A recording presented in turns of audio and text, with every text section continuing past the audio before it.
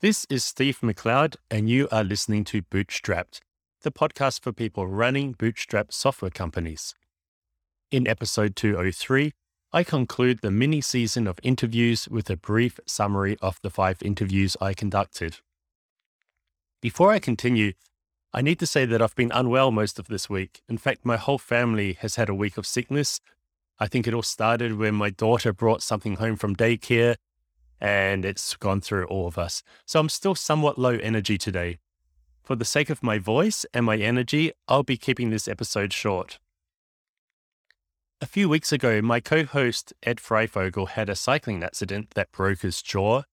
As a result, he had to take a break from the podcast while he was recovering.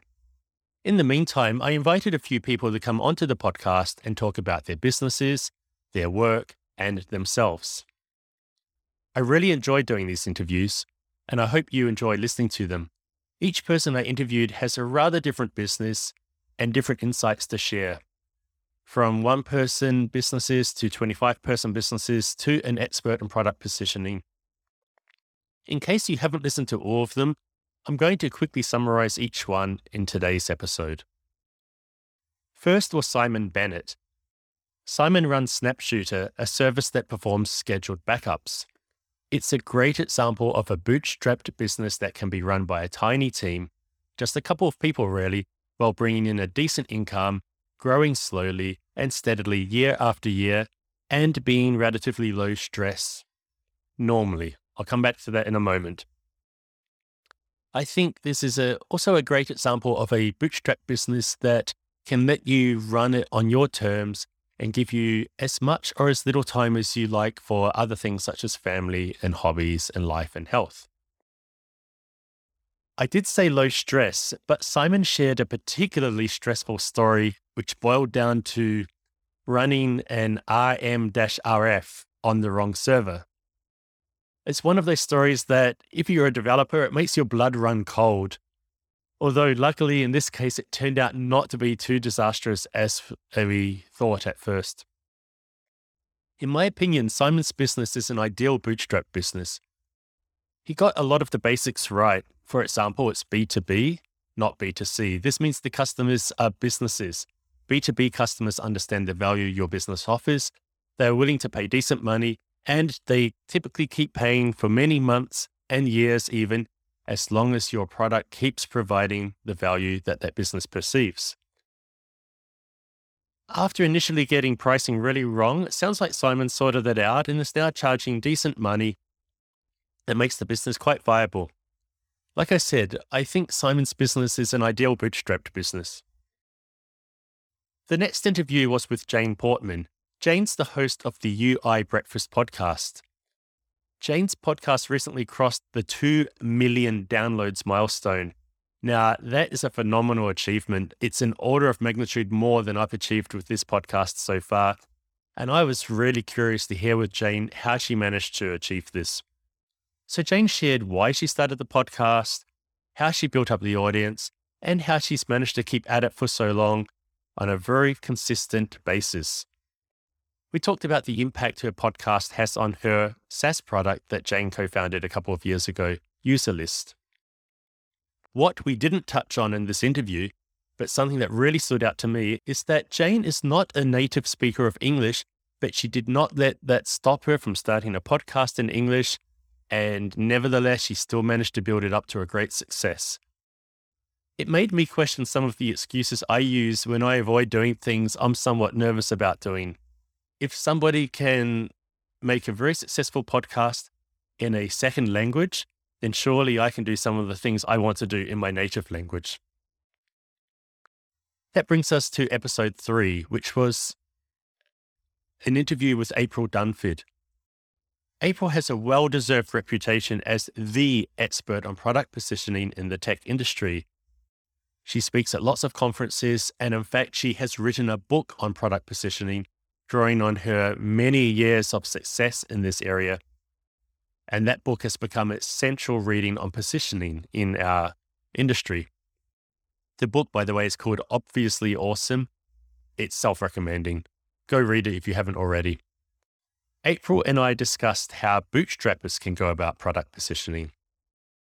I enjoyed this chance to talk to an industry expert, but not about what they do in general, but how we could narrow that discussion down to apply her teachings within the limited resources of a bootstrapper. When I was at the recent Business of Software online conference, I noticed at the time that person after person recommended April's book, either in breakout sessions or in chats, and I also recommend that book. One thing in particular I took away from my interview with April is the danger of using low price as your market position. As April put it, when you position yourself as an affordable alternative to a Goliath in your market, it leads many would-be customers to think you are a cheaper, crappier version of the Goliath. Oh, like product X, but cheaper and crappier. This is a mistake I made in my business Feature Upvote. I initially marketed or positioned it as the affordable alternative to User Voice. Now, it managed to get me some customers, but I think things really changed when I realized that this was not a sustainable market position. As April said, it somehow says you're worse than the market leader, but it also is easy for other people to beat you at. Like, somebody can always undercut you. The Goliath can temporarily undercut you with discounts and so on. And I think my business really became much better when I started charging more decent money. And in fact, if I had been doing that from earlier on, I think it would have taken less time to get to where I am at today with Feature Upvote. Moving on to the next interview, I chatted with Peter Cooper. Now, Peter is somebody I've been wanting to talk to ever since I took over this podcast a couple of years ago. Peter runs several email newsletters, such as JavaScript Weekly and Ruby Weekly. I'm a subscriber to Ruby Weekly. Every week I get it in my inbox, and it's something I enjoy reading week after week. Peter told me why he did this, why he started an email newsletter, why he spread to do more than one newsletter, how they took off, what works, and how it became a sustainable business. I appreciated that Peter was willing to talk about the times when things didn't go so well, the dark times we called them. Peter talked about growing the team too big, taking on things that in hindsight were too much, such as in-person events, and having to cut back the team size so that he could focus on his core business of newsletters. One of the reasons why I wanted to chat with Peter is quite personal. About 10 years ago, so about the time Peter was starting to really get success with his email newsletters, about 10 years ago, I tried myself to get an email newsletter going. Mine was simply called the Java Newsletter. I had a domain name, a basic website, a sign-up form. People were signing up. I think I got about 1,000 subscribers overall. I was sending issues initially weekly, although then I started skipping some weeks, and then I was skipping some months, and I think at some stage I even skipped a whole year or two. And it never managed to work out as a business. Eventually, I closed it down. I got rid of the domain, everything, so I could concentrate on the other things, the other business things that were working for me. So I was very curious to hear what went into running a successful business based on email newsletters. And I think if I'd had this chat with Peter 10 years ago, and if I'd learned at the time from what he had already learned to make things successful, I possibly could have got somewhere with that newsletter. But that's the past, and I'm quite happy with doing what I am now. I do from time to time, though, think, what if that business had turned out? The fifth and final interview in my mini season of interviews was with Bridget Harris. Bridget is the co-founder of You Can Book Me, an online scheduling tool. Bridget told me about the 10-year journey that has built You Can Book Me into a team of 25 people with revenue of £5 million a year. I think that's getting close to $7 million a year. I asked Bridget if building a business of that size was her original aim. Spoiler alert, it wasn't. Bridget started with much smaller aspirations, but it turns out that this type of business naturally wants to be bigger. Bridget told me that what her and her co-founder had been hoping to start was a product that they could run to get some kind of passive income, something that wasn't going to take over their whole life. But, some businesses naturally want to be bigger than you want them to be. And it turned out that You Can Book Me is one of them. It's a business that naturally wanted to grow to the size it's at now and probably even bigger.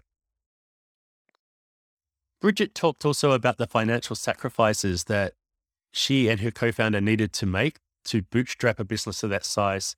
This is something that I very seldom hear talked about, but it's the reality of that if you're committed to the bootstrapping path and you do want to grow your business to more than just a couple of people, there are financial sacrifices. You will probably have to earn less than your employees for many years. You might find it hard to get a mortgage.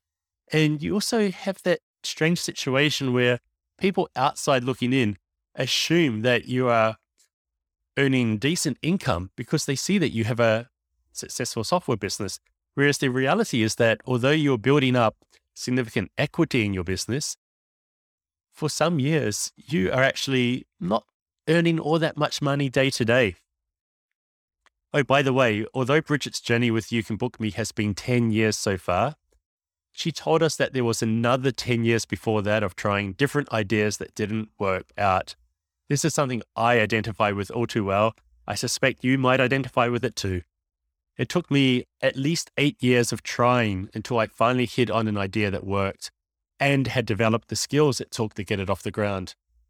Now, I don't think there was 8 years of bad ideas necessarily, but it was 8 years of learning with ideas and building up the skills I have. And this is very much the story that Bridget told. I think it's really well worth listening to. That wraps up the 5 interviews with Simon and Jane and April and Peter and Bridget. If you haven't listened to them all, I recommend you do. And maybe you can do me a favor. Do you have a friend, a colleague, an acquaintance who you think would enjoy one of these interviews? If so, then please let them know. Send them a text or an email or a DM, however you communicate, and give them a link to the episode and ask them to listen. I'd really appreciate this. It would help me build up some more listeners. And it would help make more use of this content that I've been working hard on over the last few weeks. Now, to finish up, the good news is that Ed Freifogel, my co-host, is now recovered from his cycling accident, and he's able to record podcast episodes with me again.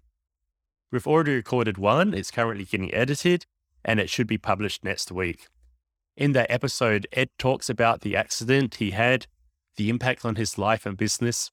He also talks about how it got him reflecting. He says he had a lot of time to reflect, how it got him reflecting about his business.